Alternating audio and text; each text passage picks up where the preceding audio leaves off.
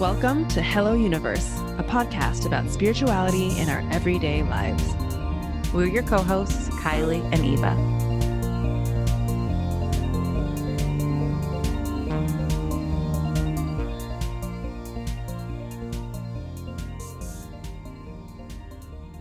Hello, Kylie here. Welcome back to another episode of Hello Universe. It's Eva here. I'm equally delighted to have y'all here. What's the haps, Kylie? What are we talking about today? What aren't we talking about today, Eva? Okay, so we have a great episode for you today with Jessie Susanna, calls herself the Money Witch. It's a really great episode. Before we get to her, I want to remind everybody to check out Millennial Mystics, our favorite, I'm calling it our sister podcast, which is like just a great witchy, wise, social justice oriented podcast that you all should definitely check out. Also, Eva, what's going on in your world? Oh, you're throwing this to me. I was not prepared. Sorry, you need to take more time. This is like my dad's favorite thing. If you're out at a restaurant and like you're like, oh, I need some time before I place my order. He's like, personal game is to order as fast as humanly possible. Oh my God, that's really mean. I know, that's really mean. That's like the worst nightmare for someone like me because I take my time deciding what I want to eat because food is very important to me. Okay, but honestly, you threw me off guard. Okay, so let me think. What do I want to talk about today? Well, like I mentioned last week, I am officially booked out of my one-on-one coaching, which is pretty awesome because I'm loving doing this work. So that means anybody who's interested in working with me, I actually might have a couple of spots opening up again.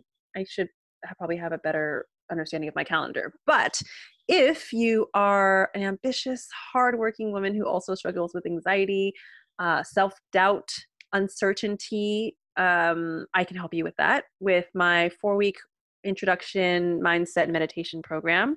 Well, I guess I'm booked out right now, but if you want to get on the wait list, you could probably find more information on my website at evaliat.com, or on Instagram. That's actually where I post most of my stuff. And I don't know. What else do I need to say about that, Kylie? Just that you're awesome and people should definitely get on your wait list because, you'll change their lives. Yeah, I know that I need to be doing a price increase soon. That's been something that's been called to my attention very, very clearly. This makes sense. Yeah, like both spiritually and practically, it's been called to my attention. So if you are interested, if you've ever been like even curious about it, you can still sign up for a free 45-minute consult so you can find out more to see exactly how I can help you and if we're a good match. And then I am still, you guys can still enroll in my Akashic, how to learn to read the Akashic Records course, which is still wild to me that this is just like the universe just gave me a big old shove. So this is what we're doing, but I'm super, super, super excited about it. It's just going to be a really lovely community to practice. I know when I was first learning, it felt both so powerful and right. And also I just felt so full of doubt and like, am I doing this right? Can I trust this? Am I actually just losing my mind? And so I just wanted to create space for practice. The truth is, you don't need this course to learn how to read the records. You can buy a book. It's called How to Read the Akashic Records by Linda Howe. You don't need this course to learn how to read. But if you want community and if you want support and if you want practice, I'm excited to share what I have learned in terms of like how to use the records for healing. If those things speak to you, sign up for this course because it's going to be really community oriented. There's be lots of opportunities to practice with each other, share with each other. So I think it's going to be, because I think in any kind of spiritual endeavor, it can feel lonely. And so I think one of my big pulls in all the work that I do is to build community around this stuff so that it doesn't feel so lonely. So. Mm-hmm. Yeah. Awesome. So where can people find all the information? Oh, yeah. Send me a carrier pigeon. No, it's on my website, akashicgrace.org. Side note, I've been getting a big ping. You were talking about getting a ping around raising your prices. I'm getting a big ping lately that I just need to put everything under KylieCaldwell.com. So that's coming eventually when I get my act together. Yeah. But so we're going to start the week of July 6th. So sign up. Doors are closing soon. Yay! Very excited about it. Yeah. Awesome. Yeah. And what is going on in your world for joy and pleasure and Well, curiosity? I'm currently recording from Los Angeles. So let's see. Yeah, 2 days ago. No, yesterday. Wow. Yeah, I drove from Arizona to California to come back and hang out with my brother and his wife and his two kids, which, my nephews, I'm definitely the cool aunt. And my two little nephews are just the best. Yeah, so I'm here doing the cool aunt thing, just trying to give these quarantine parents a break, give them a hand, because, it's on like month whatever of them working from home. And honestly, we don't have a lot of family here. So like they don't have a lot of help. And um it's also a treat for me though. First of all, it's 20 degrees cooler here in California than it is in Arizona. So just even being outside is a treat. And eating all my Asian foods and playing with kids who just honestly like really remind me what it's like to be like human beings who are just in the present, who also just like don't give a fuck about like so many things, or the things that they care about. It's just like so fleeting, and they're like on to the next, and there's just so much pure joy. So yeah, it's just a really big treat to be here. I don't know. I guess that's one blessing of coronavirus, because like if this was not happening, I think I'd be spending a lot of this year traveling and doing like a bunch of other stuff, and it's really made way for me to spend time with my family in this way. So we're still riding this corona wave. Yeah. Crazy. Yeah. Well, my experience with childcare this week is that my in-laws were so gracious to watch our kid. My parents, my mom and my in-laws have been like really. My dad has a job that doesn't allow him to help in the same capacity, so I don't leave him out for anything other than his work. But my in-laws were watching my kids this weekend, and I got a chance on Saturday morning to like sit on the front porch with a book. I'm reading this book called A Religion of One's Own. Oh my God, it just was heaven. And I shared with Eva at great length earlier today about how like reading it just like it's just home for me, and I had gotten away from it, and it was a really warm, grounding reminder that it's just like part of my like personal spiritual hygiene is to make sure I'm reading on the regular, and like reading a real book, not reading something on my phone. That doesn't count for me. I know there's plenty of people that love that, but like that actually that doesn't count for me. No, so totally, I get it. So that is just my share. My share is that reading, guys, is awesome. Reading can be a spiritual act for sure. Anything that can like calm that nervous system and bring you back to yourself is a spiritual act. Yeah. And this book is really, if anyone is like, the whole kind of conceit of the book is that in an increasingly secular world where like the traditional religions don't fit, we still are kind of these spiritual religious creatures. And so the author of this book is a really fascinating person who's like very, very deep. Like this is not a like fluffy, superficial book, but it's very approachable. And it's about like, what is the process of creating a religion of one's own? Which in reading this book, I'm realizing one part of that for me is reading. Reading is I love that so much. New paradigm spirituality, new paradigm religion, all of this stuff. We get to be our own deciders of what works instead of following all these goddamn rules. And he presents it in this way that is like not superficial, because I think that's the criticism of like, oh, pick what you want, is like, it's superficial, but he is someone who's done some really, really deep thinking, and so he kind of walks you through what it looks like to create your own religion or spirituality or whatever, but in a like meaningful, meaty way. I love it. All right, well, I think it's time that we introduce our serious kick-ass guest today, Jessie Susanna, aka Money Witch. Talk about not non-rule followers. Yes. And bad bitches. I will say that like when I think of bad bitches, she definitely falls into this category. So let me just read her brief bio for y'all really quick. Jessie Susanna Karnatz, aka the Money Witch, brings capitalism critical, shame-free education to healers, hustlers, and creatives in order to catalyze change in their financial lives. She offers intuitive financial coaching, workshops, money magic, and tax preparation online and in the Bay Area, and does it all with business lady swag.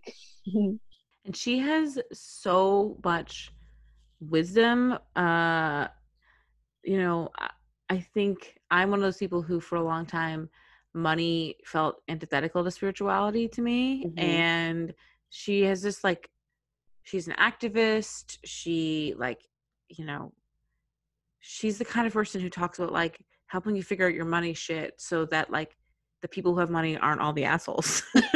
Yeah. But also like, and we talked about this on the podcast, but just, I want to say this up front for people who are listening, because, you know, Kylie and I are all about keeping things practical and applicable to everyday life, especially when it comes to spirituality. And Jessie Susanna embodies that, because she's talking about like, you know, she calls herself money witch, but she can talk about like ancestral trauma with money, but also she helps you with your taxes. Like she's helping with like practical things. So, like when COVID happened, she was helping people with all that, like the was it the PPP and like just trying to navigate like finances especially this year where finances are kind of like a weird thing for, you know, so many of us. And also her Instagram, that's the thing. So like, yeah, after this conversation, if you're a fan, you should definitely check out her Instagram, because I think she posts just so much good stuff out there. It's about money, but also just kind of about like what's going on in the world. And I think she's a good person that's the thing. I think sometimes it's her work is very clearly tied to real people's lives. I think we have a really interesting conversation in this episode in particular on privilege and money and spirituality that I found really enlightening and valuable. So she's the real fucking deal, and this is a great episode. Yeah. And just for context, I mean, this was recorded like very beginning of the Black Lives Matter, like this current wave of Black Lives Matter. It was like the week after George Floyd's death, or very soon. Yeah, I think it was like before protests, wasn't it? Because I think we would have talked about the protests. I don't remember protests. Were they happening at the time? Time has gotten very fuzzy in my mind. So I'm not a good judge of that. But if the protests had started, they were like a couple of days in. Like it was not the like global wave of protests that it became. Yeah. And just for context, I think it's helpful for some people to know when this was recorded. All right. So we hope you enjoy this episode as much as we did. And again, I'm going to plug the Facebook group. Thank you, Eva. We keep forgetting to do that. If you like the show and you want to continue the conversation, you can find us at the Hello Universe Community Facebook group, where Kylie and I both hang out, and also a bunch of other lovely badass bitches are hanging out, where you can like find out a bunch of, if you need support, if you have questions, toss some ideas around, please come and find us there. You get extra Eva wisdom. I've been doing weekly readings for people. Like, it's good stuff is happening. Yeah, it's a good place to find Kylie, because she's talked about how her Instagram's kind of sleepy, but she is on fire on Facebook. And also, actually, one more thing, if you like the podcast, please like or subscribe. What is it? Follow, like, subscribe, write a review, all those things. Share it with your friends. It really does help podcasts like ours grow. Hi, Jessie Susanna. Thanks for being here today. Hi, thank you so much for the invitation. So as you know, the first question always is, what does spirituality mean to you, and how does it show up in your everyday life? Okay, this was a little bit of a challenge for me, because I feel way more clear on maybe what my definition of magic is, or my definition of healing is, but spiritual took me a little bit of thinking. So I feel like it's about the individual's relationship to spirit or creator or God, whatever, resonates for you. And then it would be like your larger purpose relationship with spirit. So I guess I think of spirit, like spiritual or spirituality, as being about the relationship between your soul and spirit. Mm-hmm. And so part of that would be, your contracts that you have with spirit for this particular incarnation, and like your individual process of trying to do work to understand that contract and that path, and then stay as close to on it as you can swing. Mm-hmm. So this might sound like such a general question, but I am curious, like, are there ways that this shows up in your life that, are apparent or obvious to you? Yeah, I'm a very spiritual by this definition person in that I really just kind of let spirit like work through me to just take me where I need to go and do what I need to do. And I don't try to stress about it or worry about it. So I try not to. I'm a very willful person. I have like a very strong astrological chart, but I feel really like happy to kind of incorporate and accept that, you know, even shitty things or whatever, like I always feel like, oh, this, I'm on one path, you know, this is part of the path and this is just what I'm doing. And I don't try to stress about it. It kind of made my business a little challenging for a long time because people would kind of be like, you know, like, what do you do? And like, how did you start doing it? And I'm sort of like, I don't know. I just sort of do this thing. And I don't really like worry too much about like what it is that I'm doing or like feeling, you know, qualified to do it because I just know and feel very certain that I'm like doing my on path thing and that I've like been led here and that I just do it without really worrying about it. I love that so much. Yeah, me too. As someone who like loves control, which is also why I love spirituality because it helps me chill out, I am in admiration of you just being able to kind of go with the flow like that. Do you have a lot of Virgo in your chart? You know, Capricorn, Cancer, and I can't remember what else. Okay. I was thinking, because when you were asking about like spirituality or relationship to spirit too, I was thinking about like, I tend to think about things in astrological terms a lot. And so when I think about spirit, I think about Pisces.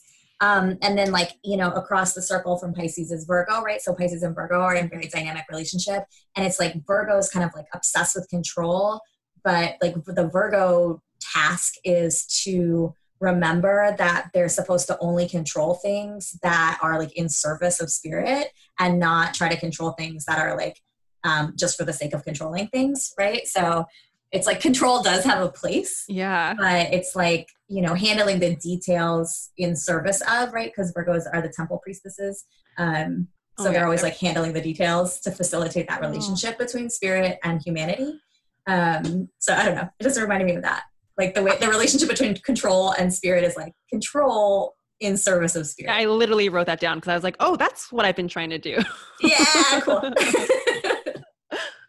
There's like 8,000 things going off for me, but I just want to pause. Eve and I are looking into hiring a VA to help us support this podcast. And so the fact that we're talking about Virgo and like control and organization as like as a priestess is just so beautiful, because I do think there's a way in which that particular skill set gets it's two things. One, it's like really prized, but then the other is I guess like a bad rap. Yeah, like so if you're someone like me who's like 8,000 papers flying all the time, it's like, oh, if only you were more organized. But then the people who are really organized get labeled as like not having that much like special magic or something, which I think is also super unfair and untrue. So I just want to underline anyone who's listening out there that is really beautiful at like organizing and holding things together and helping those of us who have 8,000 papers flying around. Like my mother-in-law is a Virgo, and she's so graceful and generous with my like insanity. And I just want to celebrate the organized people in the world. I love priestesses. I love that so much. And Virgos are specifically the temple priestess, right? Because it's like the temple priestess understands like, you know, the work of holding space for spirit often just looks like, you know, making sure the eternal flame doesn't go out, and like making sure the temple steps got swept, and like making sure that temple cats' water bowls aren't disgusting. You know, like these are the things that hold it together, you know? Yeah. Well, I actually think control is only quote unquote bad when it causes suffering. I think like control in itself, like if it comes easy to you because then you're like an organizer, then it doesn't feel like it's driving you crazy. But I think what drives people crazy is when they want to have control of something and can't, which I actually also think is like a lot of our lives, then it does cause internal suffering. And that's really what I don't want for myself and really other people, is like unnecessary suffering. Yeah. Or when you're trying to control other people, right? Yeah, exactly. Or that, you know, like when it kind of like impedes on other people's agency or whatever.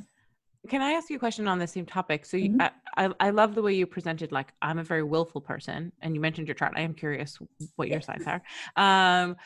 So you're a very willful person. And then also it sounds like you've found a really, a way of connecting with sort of surrender and flow. And so I'd love to hear more about how you hold space for both of those things that can sometimes feel at odds. Okay. Willful. So I have an Aries sun and a Scorpio rising. And then my Venus and Mars are both also in Aries. And my Mars and my sun are like right on top of each other. So I'm always like, yes, fucking doing this like all the time, you know, like I want that. I am now doing this, like just constantly. Yeah. And an Aquarius moon. So it's like, there's not like, I'm very emotional, but I'm also have this like rationality about emotion that doesn't kind of like intercede with the doing. So that's that. Well, okay. Here's a gem that is not mine, but my good friend Sanyu, who's on Instagram at Sanyu Estelle, Sanyu, who's a really amazing like word smith and kind of like word philosopher. But she said this thing, and I have it actually as my screen on my phone in my breakup. And she said, what did she say? You should want what you need. So it's like, I try to put my will, it's like, I try not to waste my willful energy fighting like against the spiritual current, you know, because that's a huge waste of energy. Right. So it's like, I'm like, let me want what I need. Like, let me not want, you know, fight for things that are not the right things for me. And also give yourself permission to also want what you need. Yeah, totally. Exactly. Yeah. To just be like, yeah, sometimes it's okay to just say like, I'm going to just want this because this is what I need right now. But I think also with the surrender, to me, a lot of it has been about accepting like the concept of deep time and like multiple lifetimes, or even just like, you know, even if you're like, okay, I only have one lifetime, just being like, you know, we're a part of a whole huge story, and my piece is just a little tiny piece, and I don't have to be like, I have to be the most me that I can be, but that's really all I have to do. You know, I don't have to be heroic. You know, that's a really, I was just talking today about like how that's, you know, that idea of like heroism or kind of like, you know, having impact in this way of like, I really want to just like put my stamp on the world and like be known for something, how that is really like tied in with what I'm like reframing today as like white narcissism, you know, like that idea of kind of like, it's just this very like individualistic elementary school idea of like, you can like change the world, you know, and I'm like, it's actually like, of course I'll change the world. Like I exist. Yeah. You know what I'm saying? Like right. what also, I do. Yeah, and your worth comes from how much you're able to change the world. Yeah, exactly. Yeah. Like you have to like have a huge presence, or you have to, you know, really like put your stamp on something. And I'm like, no, you don't. That's like about kind of like, I don't know, it's like colonizing time space or something, you know, and it's like, yes. Yeah, but it's like, I'm like, what I have to do is just like show up and like make sure I'm doing my thing to the max. And that will of course have impact on everything that ever happens after me. I guess we're on a podcast, so I'm air quoting after, cause I'm like, you know, linear time, who knows? I don't know. Probably not, but okay. But it's like, you know, everything that we accept as reality now is that come as the impact of like all of the billions and billions of tiny micro decisions that were made by like humans, you know, that came before us, our ancestors, as we understand that concept. And, you know, so the decisions I'm making do bend the, you know, turning of everything, just like everybody's does. And it doesn't have to be like, I don't have to do I don't have to concoct a plan about like what I'm going to do, Yeah. you know, and do it. I just have to like be in right relationship with myself, be loving and be loved. And that feels like enough for me. I feel like a lot of times like lack of surrender is like lack of, just like contentment or, you know, like enoughness and just like not being satisfied. Right. But it's like, I feel very satisfied by just like getting a shot at being alive. That feels like enough. Oh my God, I love that. I have so much to say about this. This is so fucking beautiful. I think it's a perspective. And I think, yeah, I think you're mirroring something that I think I'm watching myself also go through this process, because when I was younger, I had this very like Tony Robbins kind of vibe of the world. Like I want to be great.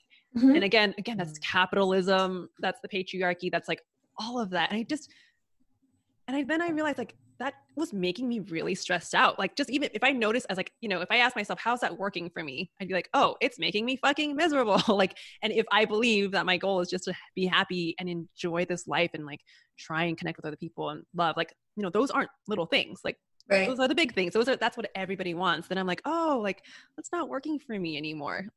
Like I think simple gets like lumped into being like less than or something, but I don't see it that way at all anymore. It's like, oh no, that's what it's all about. So when you're simple, you're discerning, and when you're discerning, you're more potent anyway. You know? Mm-hmm. Yeah. Do you have questions, Kylie? I'm just absorbing all of this. Yeah. Because I think there's so many different things that I want to ask you about, but I'm gonna ask 3 questions at once, and I realize that that's not actually helpful. So I'm gonna say it's totally fine with me. My Mercury is in Pisces, so I'm really good at just being like, let's perfect. All so these 3 questions are the same question, and we can just. I'll share all 3 questions with you, fine. and then I will just ask one of them, which is, I want to hear what your journey to becoming the money witch. I am fascinated by that. Personally, for a long time, for listeners who don't know, I'm a white lady. I felt very icky around any money mindset stuff because of privilege. And so I felt like the whole thing felt, I don't know, confusing to me. And I know, because we were talking about the top of the show and you just mentioned it, like, I think that there's this way in which people talking about money within spirituality often gets used to weaponize against people who don't have money, right? And so I guess I'm really curious to hear from your perspective, A, your own journey, and then B, in this particular moment, where obviously, you know, we're reminded once again of, I don't really have words, the fact that racism is fucking awful and white supremacy is fucking awful. Yeah, that systemic oppression is we're like Real. really looking. Yeah. And so I guess I'm curious if you could speak to how you see the work that you do within that, and maybe speak against some of the, I don't know, I'm not being very articulate, but No, I got you. Take it, Pisces. Mercury, do something with this soup of words. I think I want to reverse the order. Okay, so I'm going to do B and then A. So, okay. This idea about, you know, spiritual talk around money and being used to like be weaponized against people who don't have money. So the framing that I always give, I mean, number one, the idea of like spiritual bypassing, so relevant to that, right? This idea of being like, okay, well, we can just go only into the spiritual side of things or only into the energetic side of things and use that to not only like ignore, but negate systemic oppression realities, right?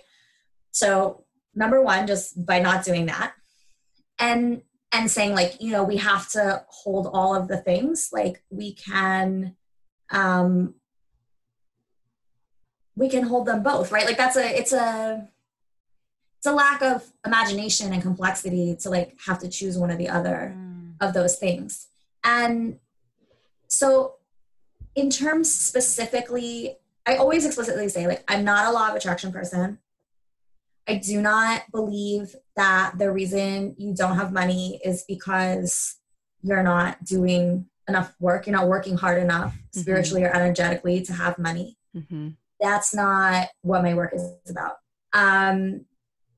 And specifically with that, like scarcity of material resource, that there are at least two different things going on. So there is real lived material scarcity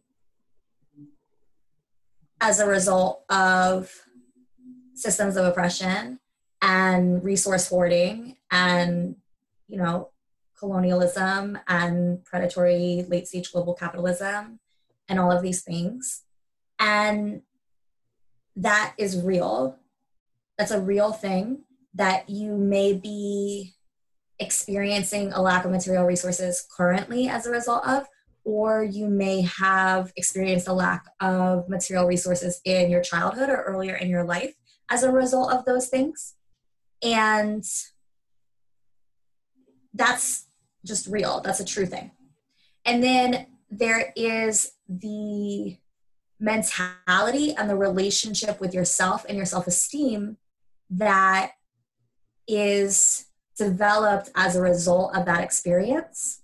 Mm-hmm. And that's a different kind of scarcity, right? So, and that's what you can work with. Like, that's where the healing is. So the premise of my work is heal your finances, right? And when we're talking about healing, we're not necessarily talking about fixing. We're just talking about experiencing movement, experiencing shift, becoming more in touch with our own agency, feeling like we're interacting with something from a more empowered standpoint.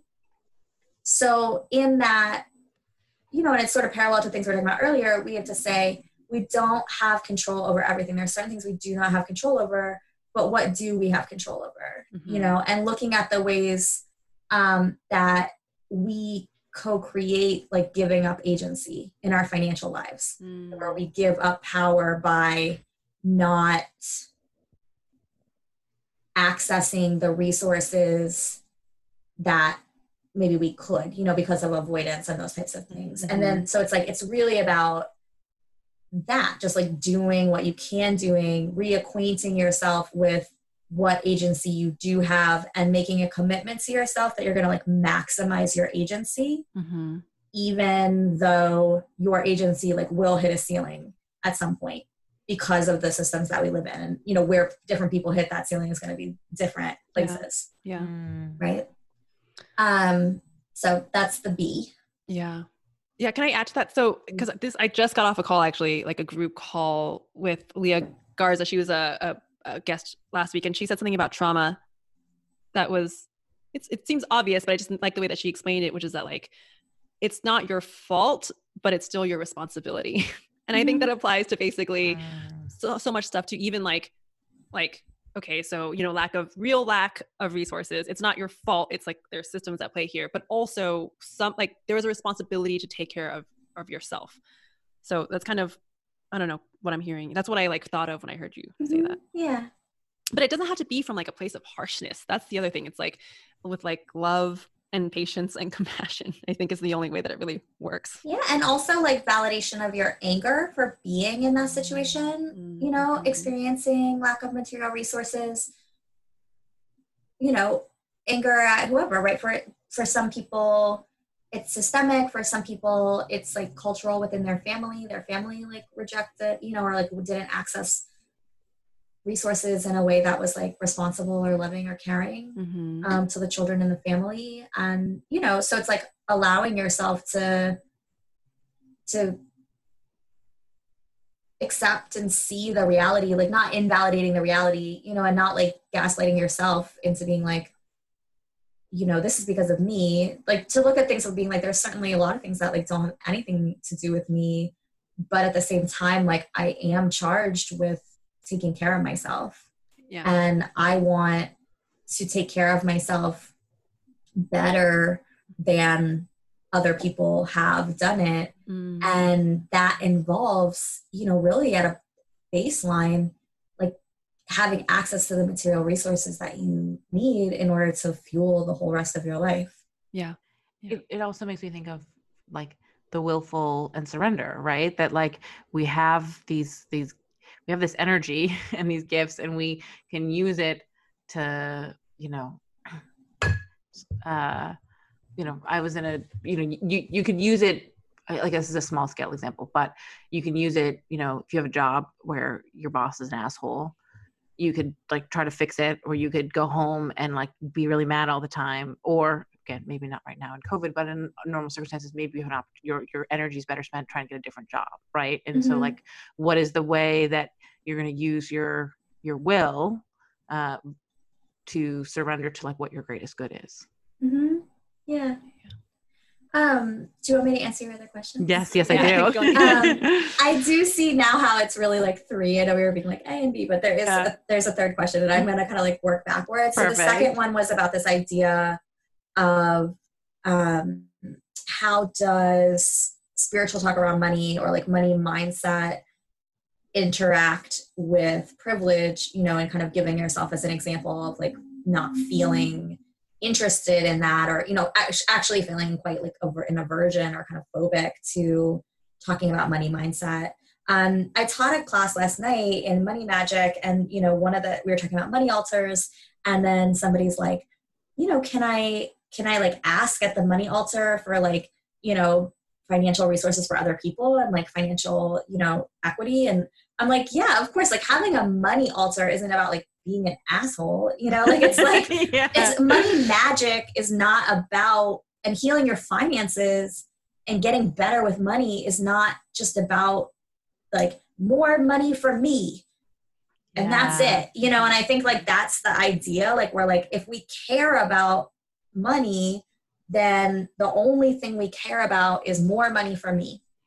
Yeah. But that's not actually what healing around finances looks like, you know? And number one, I think like within systemic, you know, systems of oppression, we have more or less capacity and like ability to earn money. And if you are a person interconnected with, you know, radical communities or marginalized communities in any kind of way, and you have more capacity, which, you know, like I'm also a white woman. So it's like, as a white person, I do have more capacity to earn money. And I'm like, I need to earn as much money as I can in order to have like be pulling and channeling more resources into my community so that I have more resources to distribute to people around me, to like return to people around me that I care about.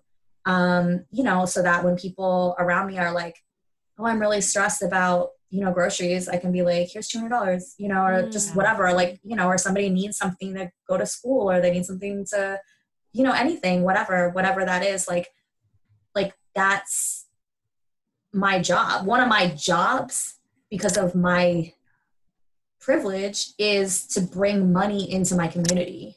So I think taking responsibility for that is really big. And I love that. Yeah. And like, you know, avoiding something because of privilege, like is privilege, right? Like that's the whole point, is like you have the capacity to avoid it because it's not as urgent of an issue for you, you know? So it's like really getting in and thinking about money and thinking about healing and thinking about your lineage and understanding like what's going on and getting right with your relationship with money is the only thing that's going to allow you to do that. And another thing that, like, you know, a certain thing that a lot of people with either financial privilege or specifically race privilege I see do a lot is kind of like intentionally live in a sort of like performative poverty or like performative struggle. And that is like a really fucking problematic habit that I would love to see people just cut. Meaning like, I'm so broke, I don't have money to go buy like, I can't think of an example, but I think I know. Can you give an example? Yeah, totally. To the audience. So, I mean, that looks like everything from, you know, intentionally kind of working in lower wage jobs and kind of like capping yourself in earning, even though maybe you have the capacity to make more money, or like you could get a higher earning job, or you could, you know, because of the way that it is too overwhelming to have both racial and financial privilege. And you don't want to take responsibility for that. Oh, interesting. So instead you're like, you know, kind of holding yourself in a lower earning level so that you don't have to actively take responsibility for and figure out how to hold your relationship to privilege with the people around you. So like that's a thing. And then these actions, right? Oh, I'm too broke to do that. But really what it's about is about trying to relate to people, right? That you feel like you can't relate. The only way you can relate to marginalized people is through financial struggle, right? Yeah. And so kind of like intentionally crafting a life in which you have certain aspects of financial struggle, or you're always broke, or you're but specifically under earning a lot of times, in order to cultivate that relationship. And some people, it is just straight up lying, right? Like, people get in these habits of just kind of being like, no, I can't, I'm too broke, or, I can't. Well, I think there's in a weird ass backwards way, the story of like the broke artist or broke whatever is more appealing than being someone who has a ton of privilege and tons of money. Because then, like, do you know what I'm saying? Otherwise you're like outcasted as that like person. And so that was something that I saw a lot when I was living in New York, like wanting to fit in. And so it was cooler to be broke. So people just continuing that dialogue of being broke. Well, and it's a lot easier to be broke and be satisfied with being broke for an extended period of time when you have a middle or upper middle class or, whatever safety net, right? When it's not real poverty. There's a huge difference between real poverty and being broke or performative poverty, right? Because it's like, yeah, maybe you're like fucking around and not having healthcare because you're like, oh, I'm too broke, but if you ended up in the hospital or needed like major surgery, if like your parents would come pay the bill, it's a lot easier to not have to be like, you know what I need to do? Get a fucking job where I can have health insurance. Yeah.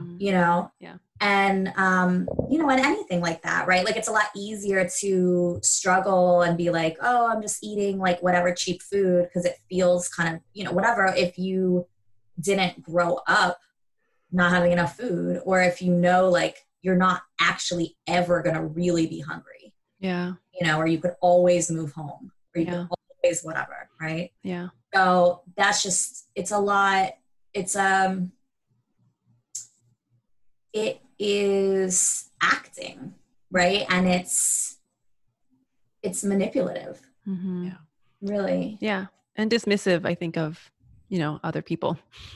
Yeah, exactly. Yeah. Well, it builds relationship that is like built in a place of kind of, false, it's a false relationship, right? So then it's bad for your self-esteem too, because on a certain level, everyone you have a relationship with, it's like built on this false concept of yourself, right? So it is really damaging, I think, to people's self-esteem. And so the kind of like, integrity and quality of relationship. Another thing I see is people being afraid of making money because like, I think I sort of say like people being afraid of making money is not a fear of money. It's a fear of themselves and their own lack of integrity. Because it's like you can start making money and be a person who's responsible and has integrity, right? Like you can take your integrity with you. But it's sort of like if you believe that like the only thing that's making sure that you're like a responsible person, like a thoughtful person, is you being poor, or broke or whatever the situation is, then it's a little bit like the idea of like original sin. It's kind of like I'm inherently evil, or like I'm inherently fucked up.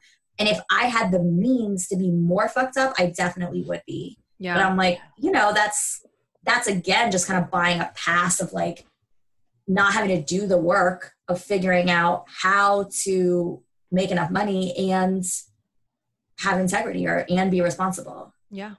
So what is your advice in situations like these? I mean, this is a big question. It's essentially like come to Jesus moment, like I'm just like, you really have to like. Well, because this is a bigger conversation that is so relevant to right now, which is also like, how do you manage your privilege within yourself, within this world? And it's like, I mean, that's not a fair question because I don't expect you to actually have the full answer. That's that's like saying like a couple ideas, and I could offer, one is like, which we've been talking about, right? Is or, you know, in the larger discourse, people talk about like the idea of resilience, right? So it's like the idea of white fragility and saying like, you know, or in this case, we're talking about kind of like, you know, middle class or upper middle class fragility, right? About being like, I can't, so, you know, for people who don't know, it's like white fragility is kind of this idea of like the lack of capacity, the lack of resilience for having conversations around race, you know, and then therefore like it perpetuating delusional concepts. And then, you know, like I was talking about today, on the internet being like, you know, that like white woman in Central Park who basically like called an attempted assassination on a Black man who was trying to bird watch. And, you know, and then she like issued a statement and she was like, I'm not racist, you know? So like that's fragility ultimately because she's so invested. It's like she's so unable to have any kind of discourse, internal or external. Or discomfort really within herself and outside. Yeah. Yeah. About race that's like, it's like made it to the point that she has to be completely delusional, you know, cause like how, you know, you couldn't have had that experience and then be like, I'm not racist. Like that's just straight out insane, right? Like it's just flat out like 100% like not true, you know? So, but that, so, you know, working on, so the kind of like medicine for fragility is resilience, right? Because fragility is like, I can't, you know, because I'm going to break. And resilience is like, okay, I can because I trust my capacity to kind of like have these micro tears and build new muscle and, you know, be flexible and, you know, bend with it and work with it. And I know that I can do this and it won't destroy me, you know, it won't like annihilate me and I can handle it. So I think like, you know, meditation, anything that has to do with your nervous system, like nervine herbs, you know, just really like giving, you know, figuring out stuff around like attachment and nervous system stuff, I think is massive, part of resilience. And then, you know, like pushing yourself to do it, just kind of like making yourself do it, exposure therapy a little bit. So I would say that like resilience work. What is it? I was just saying like just acknowledging like, this is going to be uncomfortable, right? Like, you know, if within the context specifically of white fragility, if someone is speaking to you as a person of color who's challenging you, your responsibility is to receive that, right? Your responsibility is to like, maybe it's uncomfortable. Maybe you just have to sit and listen to what they have to say and if you feel any defensiveness rise up, like a meditation, be curious about that because that's showing you where you need to do like some deep inner work, right? And being curious. Yeah. Yeah. So for anyone who's interested, like Jessie Susanna is talking about this video that she did, an IGTV that she just did, which I love very much, says that like all white women are racist. And I really resonate with that. I'm not a white woman, but like that same thing happened to me, I think maybe like 7 years now, maybe 8 years ago. I was having a conversation with my boss and he's like an older Black man. My old boss had an old job and he's an older Black man. And he was just talking about how we had a small team meeting and he was like, we are all racist. And he was saying it with like, it wasn't personal.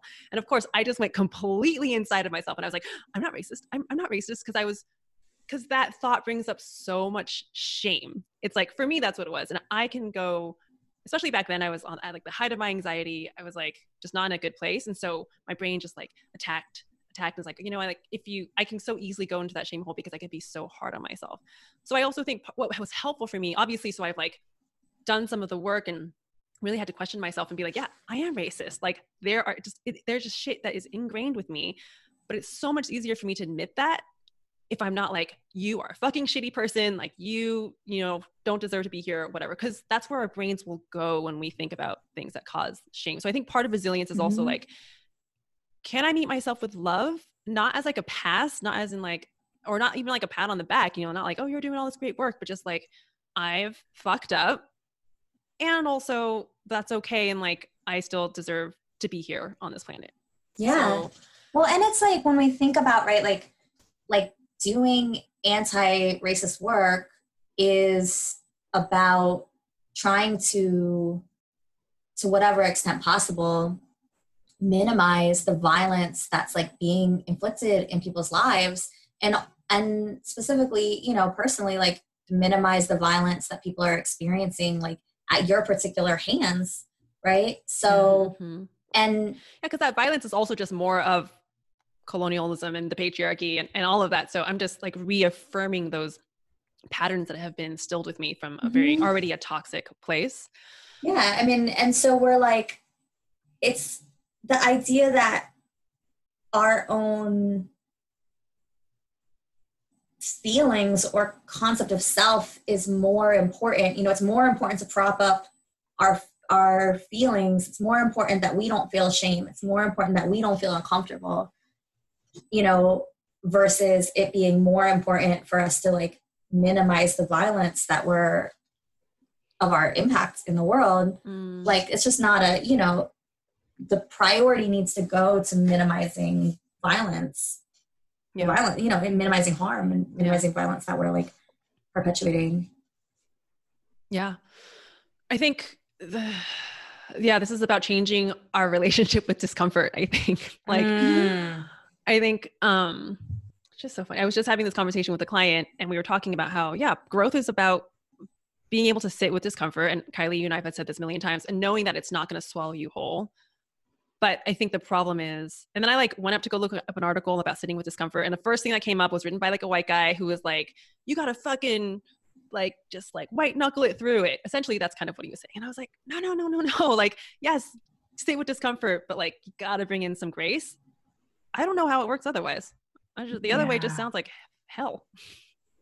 Yeah. Giving that compassion and the self-love and like all those, the gentleness and the affirmation. And, you know, that's what we need to kind of like, get through those experiences of. Yeah. Because otherwise the shame just like will just make you cut yourself off from learning more. Right. Mm-hmm. So, Jessie, Susanna, can you talk a little bit more about the work that you do specifically? Because I want to give our audience a little bit of background. When I first found Money Witch on Instagram, I went straight to your IGTV videos for some reason. And I was in love because Money Witch invokes this idea of like magic, which is something that magic and spirituality. But the first things that I saw were you doing just like super practical things about like taxes, like the PPP stuff with COVID. Mm. And then I went down further and then I saw you also had this awesome mix of also stuff that was spiritual.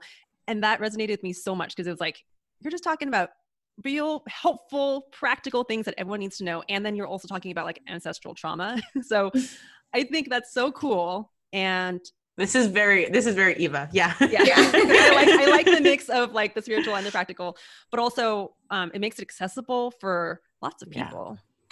Yeah. So do you want me to go back to the question about the journey to become the Money Witch? You want to talk about that and then talk about what I do? Because I can do that too.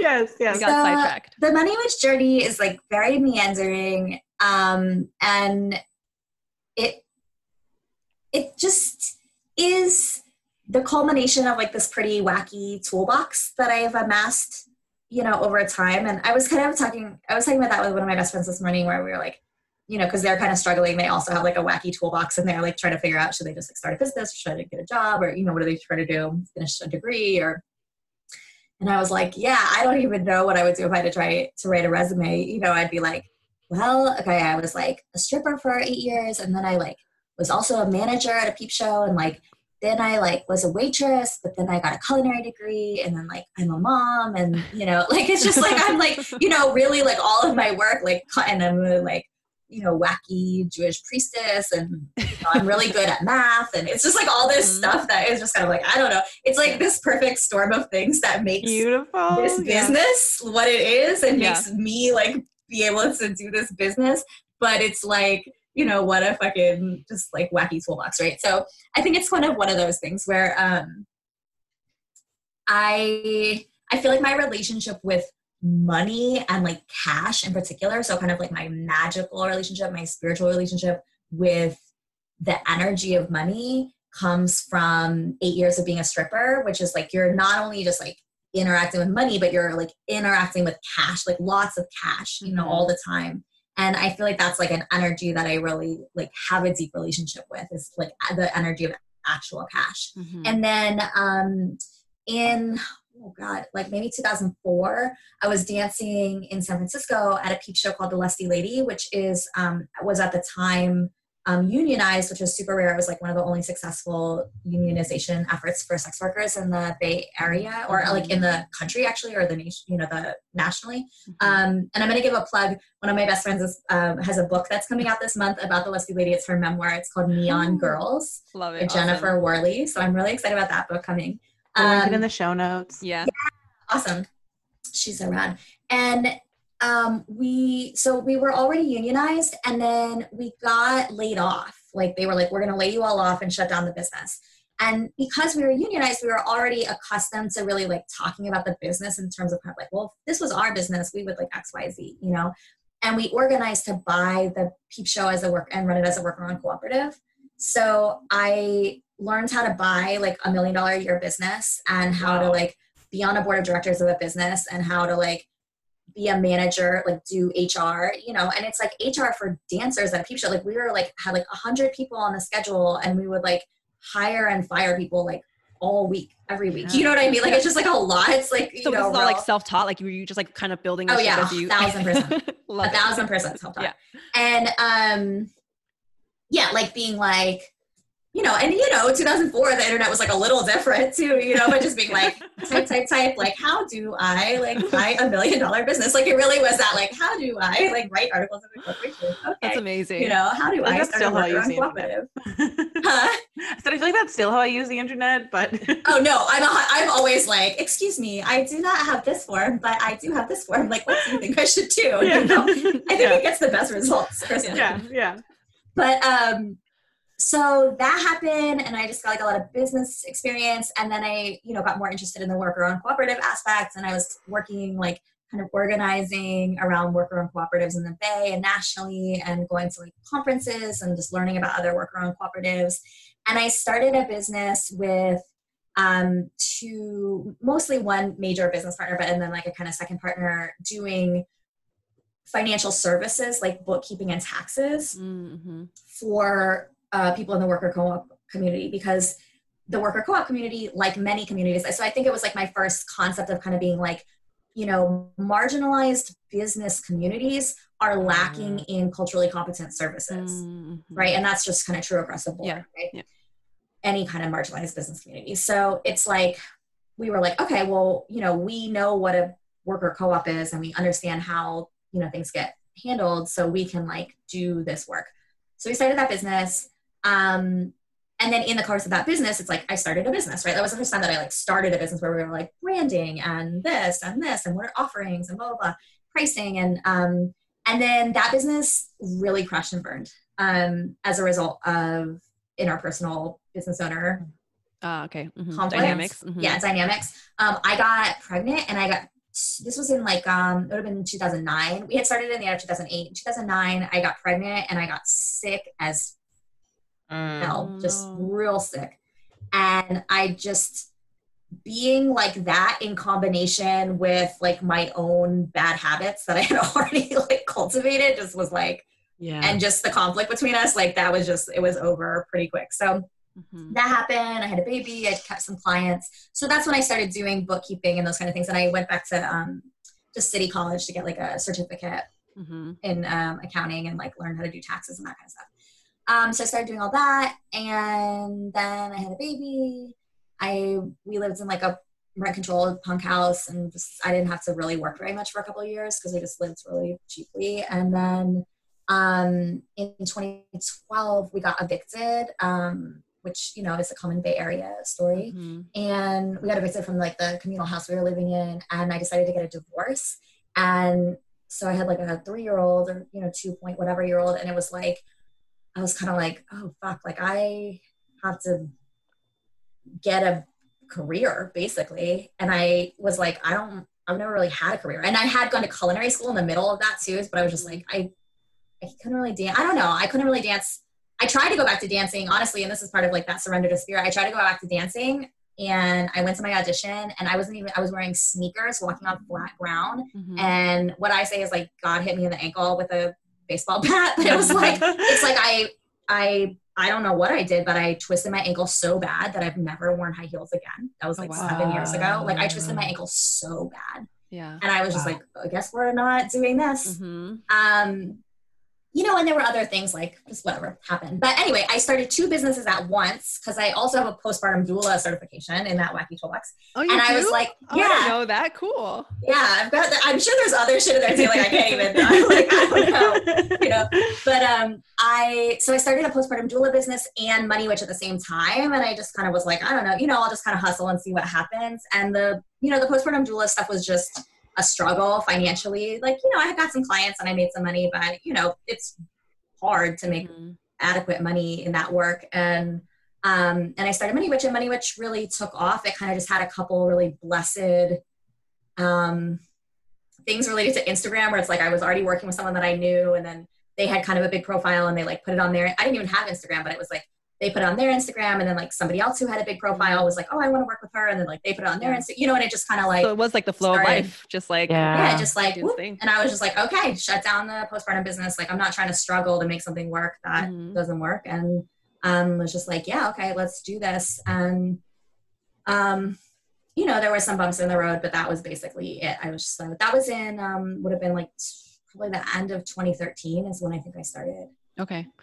Yeah, that's a real follow-in life surrendering kind of story. Yeah. Here we are. And I just don't sweat it, you know, or even like I do like a lot of my work, you know, I always taxes and in the beginning bookkeeping, but most of my work that I've done, or at least half of my work, is something that I call intuitive financial coaching. And it's been the same offering. Well, it started at 90 minutes, but pretty quickly I just went to 2 hours. So I do these 2-hour sessions and I look at people's astrological charts and I just sit down with them and I talk to them. And what I really do, honestly, I just tell people, like, I tell you what your problem is, you know, so I just like listen to people tell me, I'm like, tell me what your financial problems are.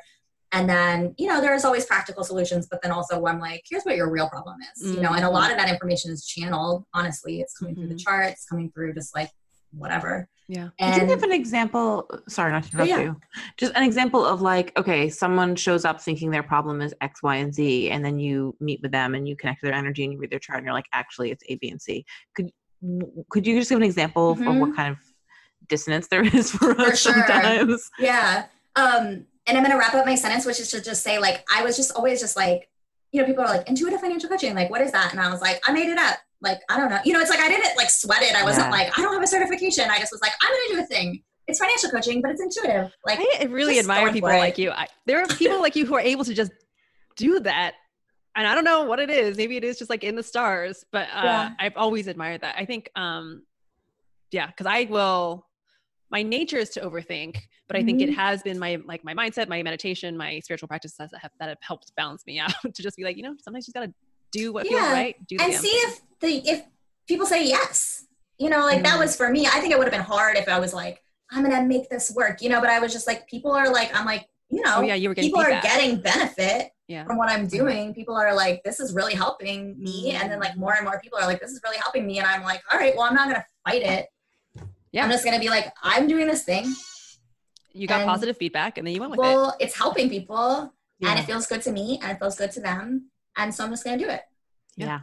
I think like, it's hard for me to think of, this might be a very extreme example, but I just always remember a session I had, and I don't remember what she thought her problem was, right?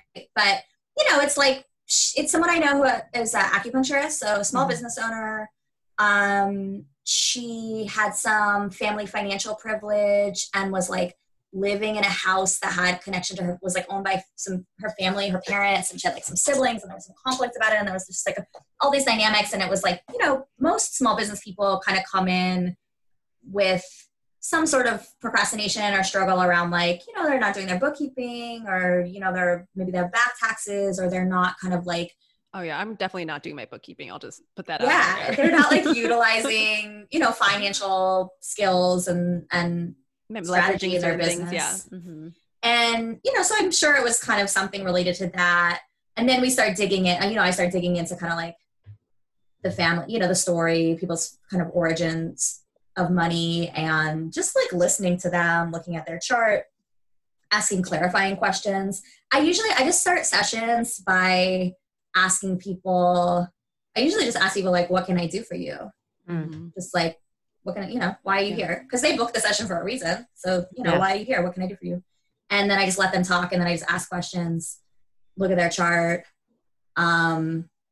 usually like get into some origin family stuff if I feel like it's relevant.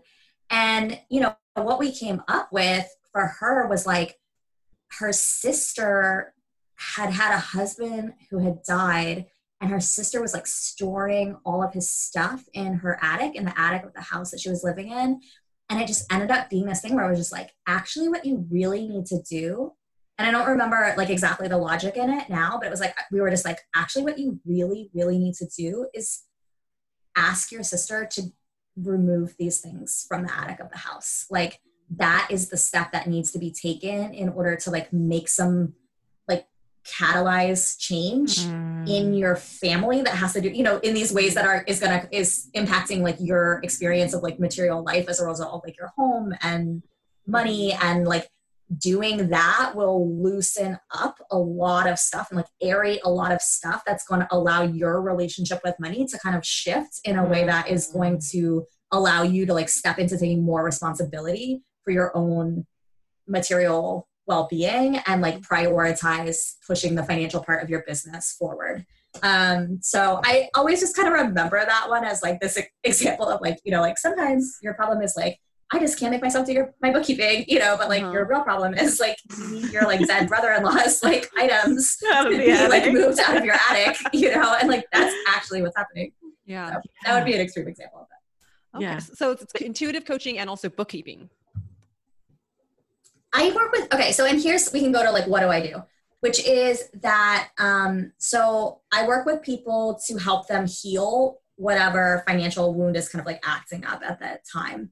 And so my definition of healing is just seeing shift and movement change in, you know, whatever area. And my theory is that you see the most shift, you see the most healing when you approach an issue from these three angles. So I work with this triangle or pyramid in my work. So if you approach an issue and put in work on an issue from these three different angles, you will see holistic shift and you will see like the most movement, the most healing. So one of those angles is logistical practical. One of those angles is spiritual emotional. And one of those angles is magical energetic. So I work with people in all three of those areas. And sometimes I do sessions that are super practical.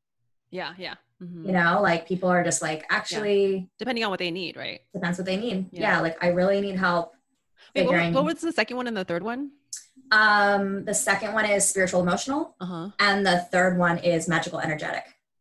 Could you just like kind of define those a little bit more? Yeah. I think I would put like, I this is really, really useful and I really resonate with it, but I think I would have put spiritual and magical like in a very similar bucket. And as you're talking, I'm like, it's almost like, okay, my glasses are off and it's fuzzy, but I can totally see what you're getting at. Yeah. So, well, and also to add to that, sorry, I have to say this because the first question I really wanted to ask you in the very beginning was when I asked you about spirituality, you said that like you could talk about magic, but spirituality would be something different.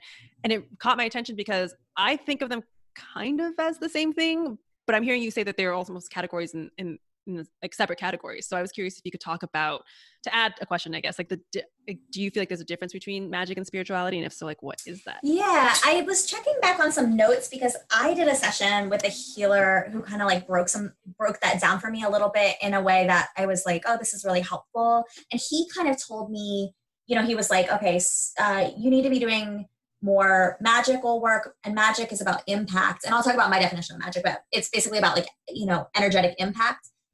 Spiritual, which is about like your relationship to your path, like I talked about earlier.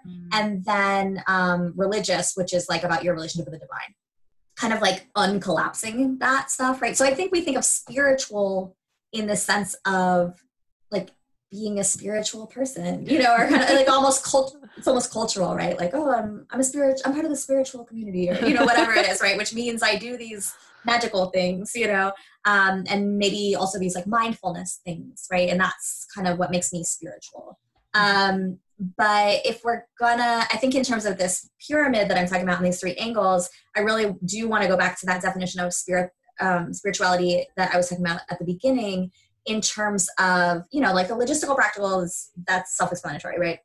And with that, I always say the blessing unfolds in your actions, right? So you have to be doing the work to I love that. Yeah.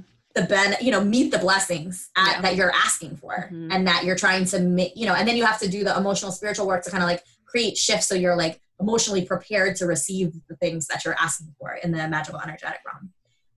If you want to make more money, you have to like try to make more money so that you can make more money. You know what I mean? Like that's just like, it has to work like that, right? It's not just gonna like, it doesn't just come come at your to door you. with a giant like sweepstakes check, without even like, you have to buy the lotto ticket to like win the lotto, So, but yeah, so emotional is like, in relationship to kind of your psyche and your feelings and your kind of journey of understanding and managing your own feelings and where they come from and how they play out. I really like the idea of emotional mechanics. It's something I've been exploring a lot in terms of dating relationships. Like after having like many, many relationships, I've kind of come to understand like, even if you really love somebody or you really, whatever, have a lot in common, or it's like, you're very compatible.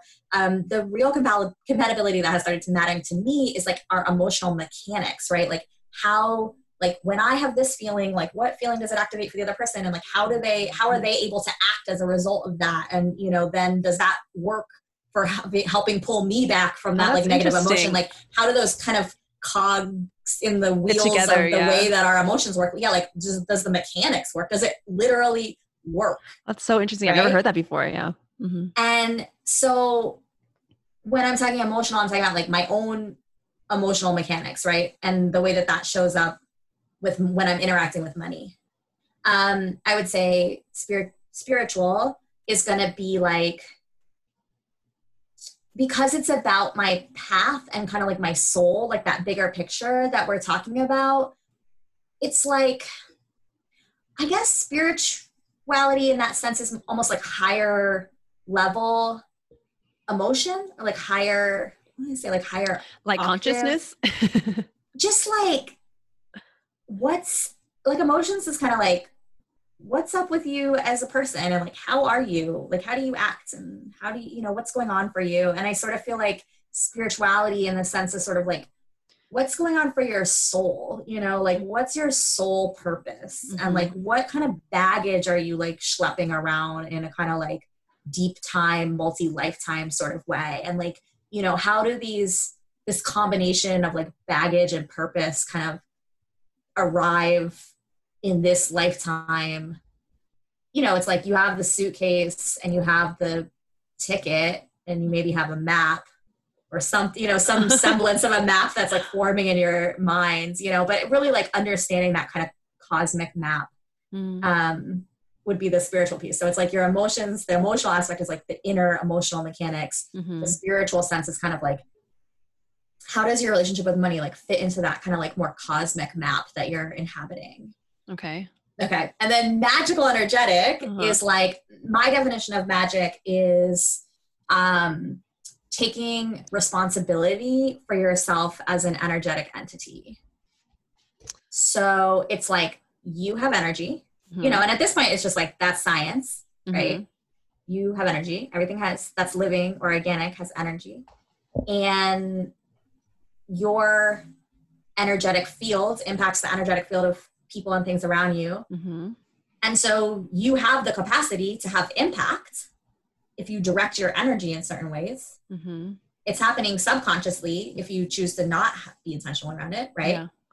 So like, how does that happen with money? How do you do that with money? Well, it's about intentionality, right? So it's like, if you're going to do magic, then you're saying, I have an energetic impact.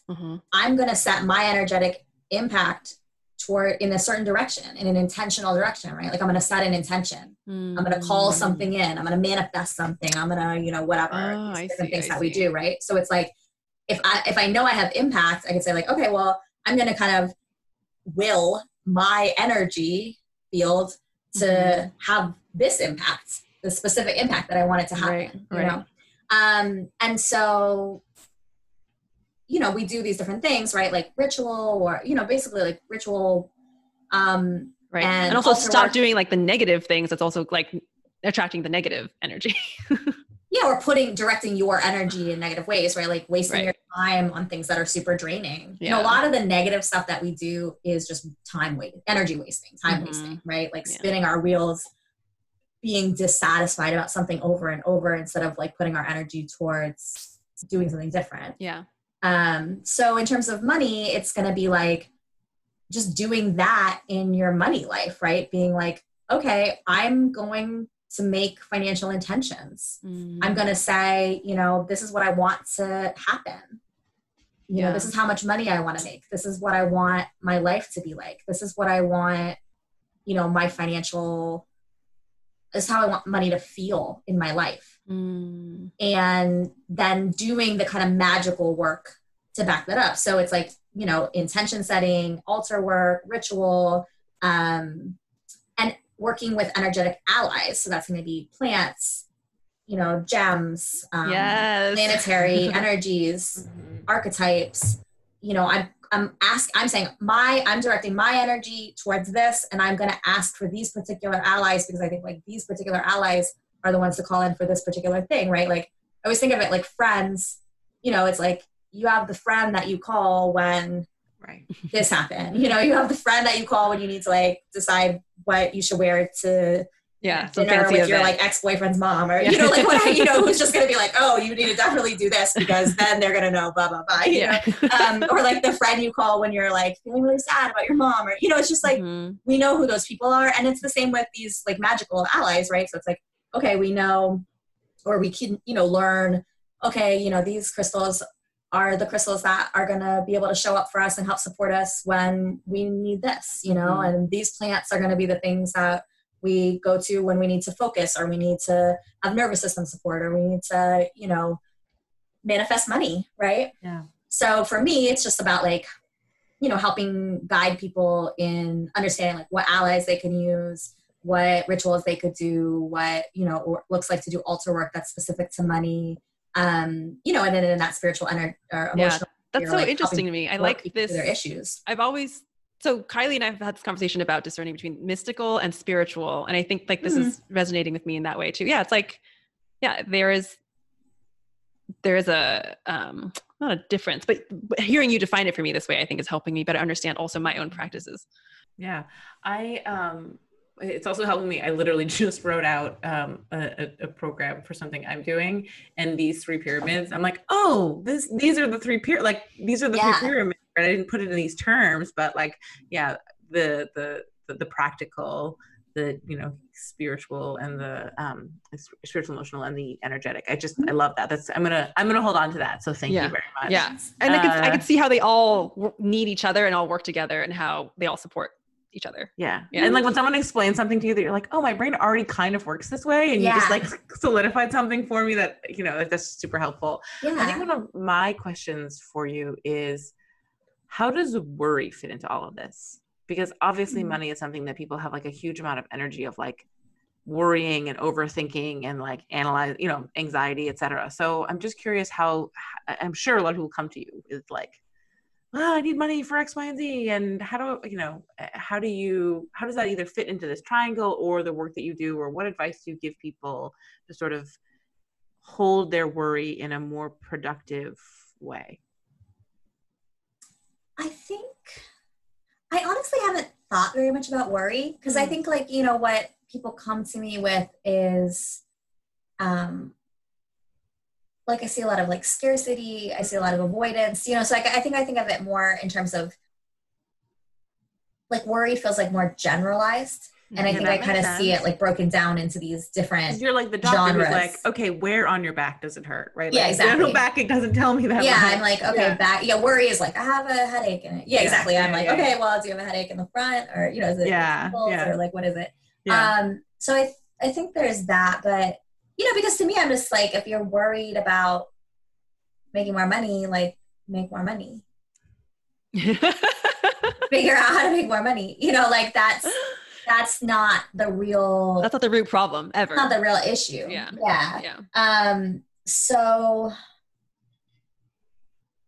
also the worry in and of itself is like, I'm just always like, okay, well, I'm a solutions person. So I'm just like, okay, well, the worry is as a result of something what is the something, you know, like what's the practical thing that, you know, or what is the worry? Is the worry I'll never get out of student loan debt? Is the worry, you know, I'll never be able to make enough money? Is the worry like, you know, I'm gonna have to take care of my parents and therefore I'll like never be able to live the quality of life I want, even though I'm like making decent income. Right. You know, like what is the worry? And then we're just kind of like going in from there. Yeah. The fear, it's usually, I think it's just fear. Yeah. Yeah. But fear of something. And then it's like, okay, can we imagine a different outcome? Yeah. And what do we need to do to get to a different outcome? Yeah. So that it doesn't have that inevitability. Yeah. What you're afraid of is not necessarily an inevitable thing. Why is it that you don't feel like there's any other end to the story that's possible? Yeah. I want to be mindful of time because I know that you said that you had to go. And we still have the one last question that we kind of we like always do around. I guess before we get into the joy question, is there anything else specifically on your mind that you want to talk about? And we're gonna do promotions later. I'm gonna ask you where people can find all the things, but just if there's anything else on your mind. Not necessarily. You know, I think we've talked a lot about like the big picture things, which I really like. I'm doing a lot of conceptualizing about those things right now because I'm about to enter a process for the rest of the year of writing a book. And I'm like, oh, I really have to figure out, you know, how to conceptualize and, you know, like transmit like cohesively what it is that I'm doing. That's so great. That's so awesome that you're writing a book. That's great. I'm really excited. I'm like about to sign the contract. They're so sick of me already. For what it's worth, I had literally had the thought at one point during this interview, this is a perfect example of someone who has taken these really complicated things and made them seem really relatable. And like, she's clearly, I was actually at one point admiring not just your knowledge, but the way that you've broken it down into these digestible chunks. So Thank you. Clearly going to be awesome. That reminds me of the other, there was one other thing I wanted to say in terms of the worry question, but it had kind of slipped my mind, which is like, I think one of the biggest things around money and why we worry is because we feel a lack of control, right? And that kind of relates to that inevitability I was talking about. Or we don't understand how to reconcile having some control in our financial lives with like who we are and our style and our values. And, you know, it's like those two things just seem incompatible in some sort of way. And so, you know, and a lot of that is related to the way that the concept of authority looms so large in the world of finances. And I think money is a place where people feel often the least entitled to authority, their own authority. There's all these other ways where we feel much more free to differentiate from our family and much more free to differentiate maybe from like authoritative advice. You know, like we might feel like entitled to eat differently than our family, or like, you know, raise our kids differently, or educate ourselves differently, or dress differently, or live somewhere differently, have different lifestyles. Yeah, exactly. But like money is something where we're often either working in compliancy or rebellion against authority. That is so interesting. Why do you think that is? That I would say that sounds very accurate to me, and I'm curious why you think that is. Just because it's like learned and we don't learn any other way? I think there's not anything. I think it's like, well, I think there's a lot of layers, but I think capitalism is a magic spell, and it is run by some very powerful practitioners, and it is, you know, incantated, I don't know, into us, you know, really fiercely. And one of the beliefs that capitalism is based on is that the reason is that like some people are capable of being good at it, and that's why they have more money. Whoa. And you know, the need for that, you know, like that's sort of it's the like merit, you know, like the concept of the myth of meritocracy.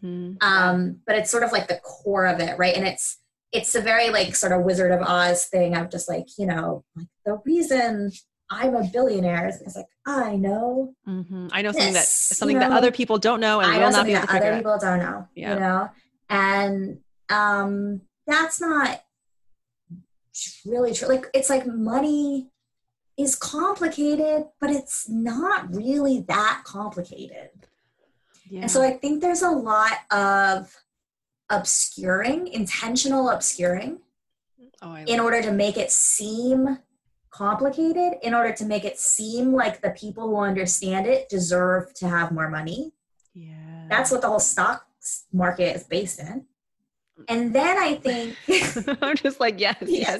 And then I think like, you know, there is a lot of posturing of like people being like, well, you know, I know this, and kind of like making it seem more complicated and like a bigger deal that they know these things in order to prop up their own justification for being alive, basically, you know, and therefore kind of like demeaning and, you know, patronizing and belittling everyone who doesn't know that. And that's like so much of the energy that we get around money from the time that we're born, right? It's like, it's something we just don't have any control over for most of our lives at all.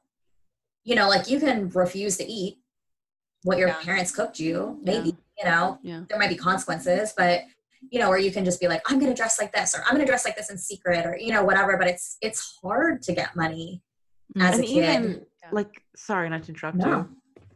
Like, you know, there's ways I can let my 3-year-old have agency around, like it's limited, right? But I can say like, okay, what shirt are you going to wear today? Or like, these are the 2 snacks available, but maybe I'm wrong. Maybe I can learn more, but like, I don't see a way that's immediately intuitive to a 3-year-old to like how to give him money agency in the way that these other things are like more obvious. Yeah. And you kind of like, it's like you can't, it's hard. My kid's 10 and a half, so it's harder for me to like tap into 3-year-old energy, except for, I think it's like around that time. Yeah. I think it's around that time where they're like hysterical that you like won't let them kill themselves. You know, like I always just am like hysterical, radical anger that you like won't let them literally like throw themselves in the middle of a road or something. Today's meltdown was because I put lotion on a rash and then he wanted me to take it off. So I was like, okay, I'll take it off by rubbing it in. And then he was really mad because he wanted it back. So right. Yes, exactly. Okay.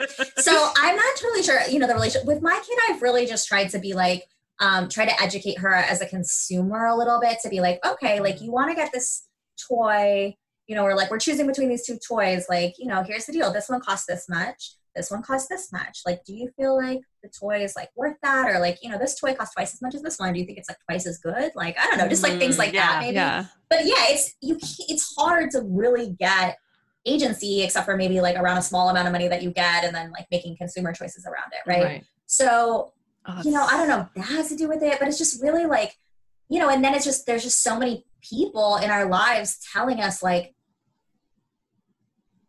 that, like you're there, you have to do it like this. There's only one acceptable way to do money. It has to be like this. If you don't do it like this, or you don't think that's a good idea, that's because you're irresponsible, you know? And then it's just like, that is just such a ubiquitous attitude coming from all angles that it's hard for us to get to a point of being like, I don't think that's true.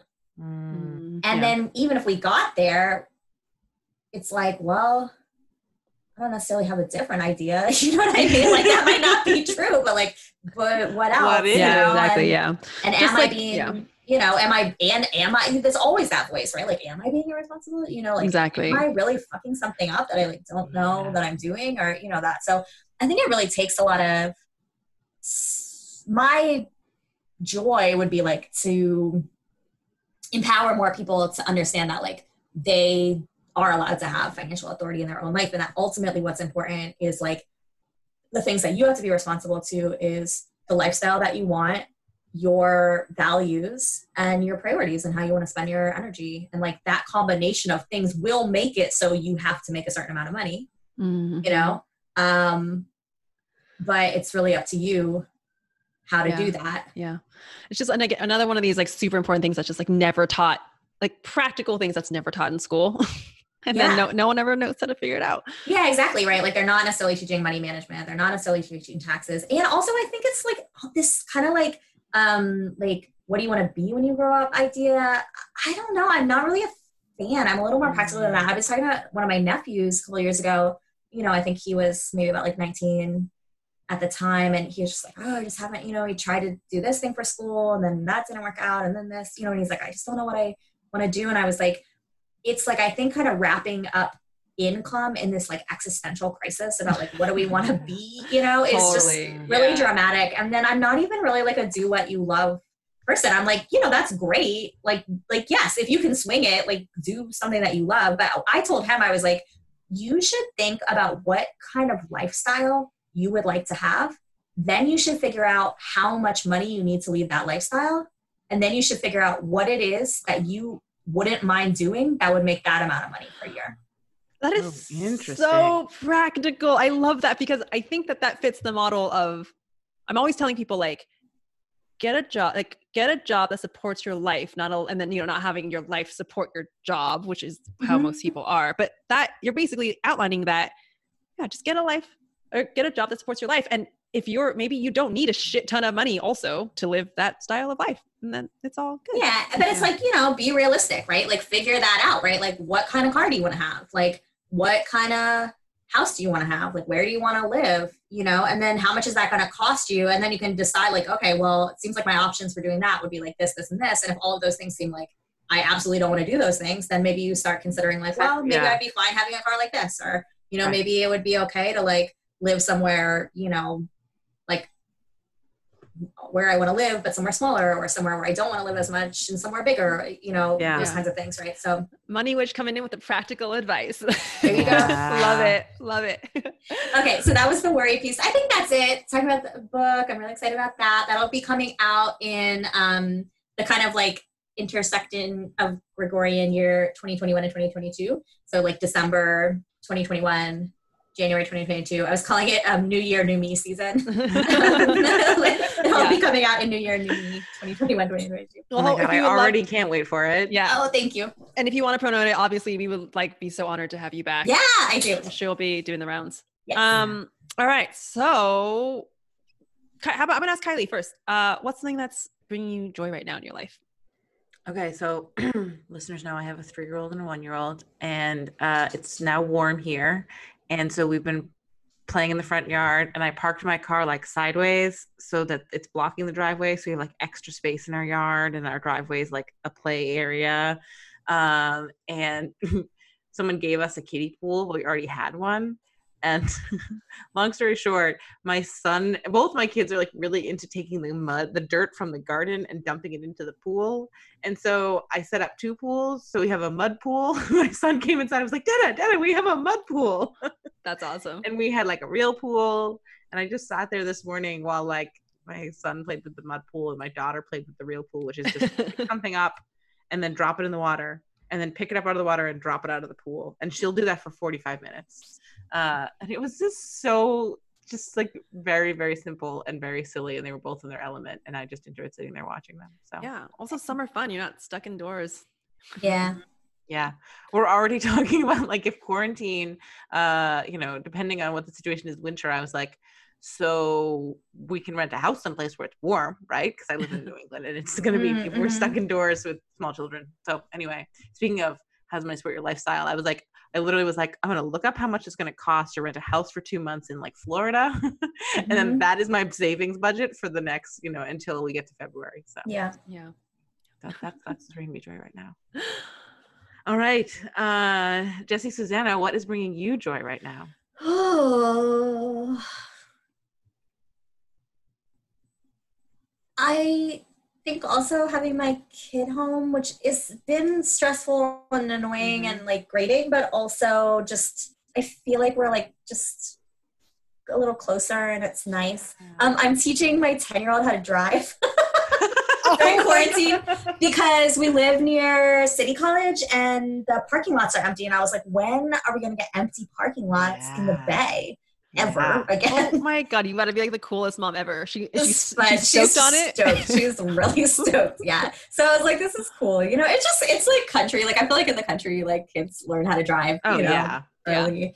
You know, we're in San Francisco, so we're not gonna be like shooting guns or whatever, but it's like we can have like a little country skill set. So I feel like that and plants, like talking to my little herb friends, being outside and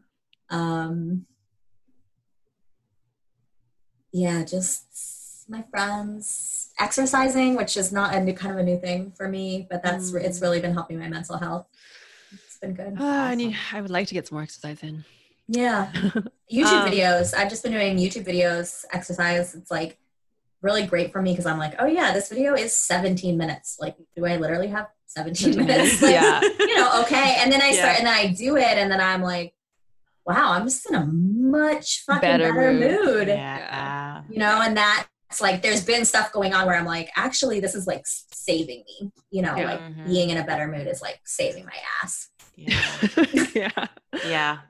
These are, I'm just saying, because I've been getting like the intuitive nod for a long time that I'm like, you should exercise. That thing that you like to do that you haven't done in a long time. Me too, for like 12, 15 years. Yeah. I always said I'm 39 now.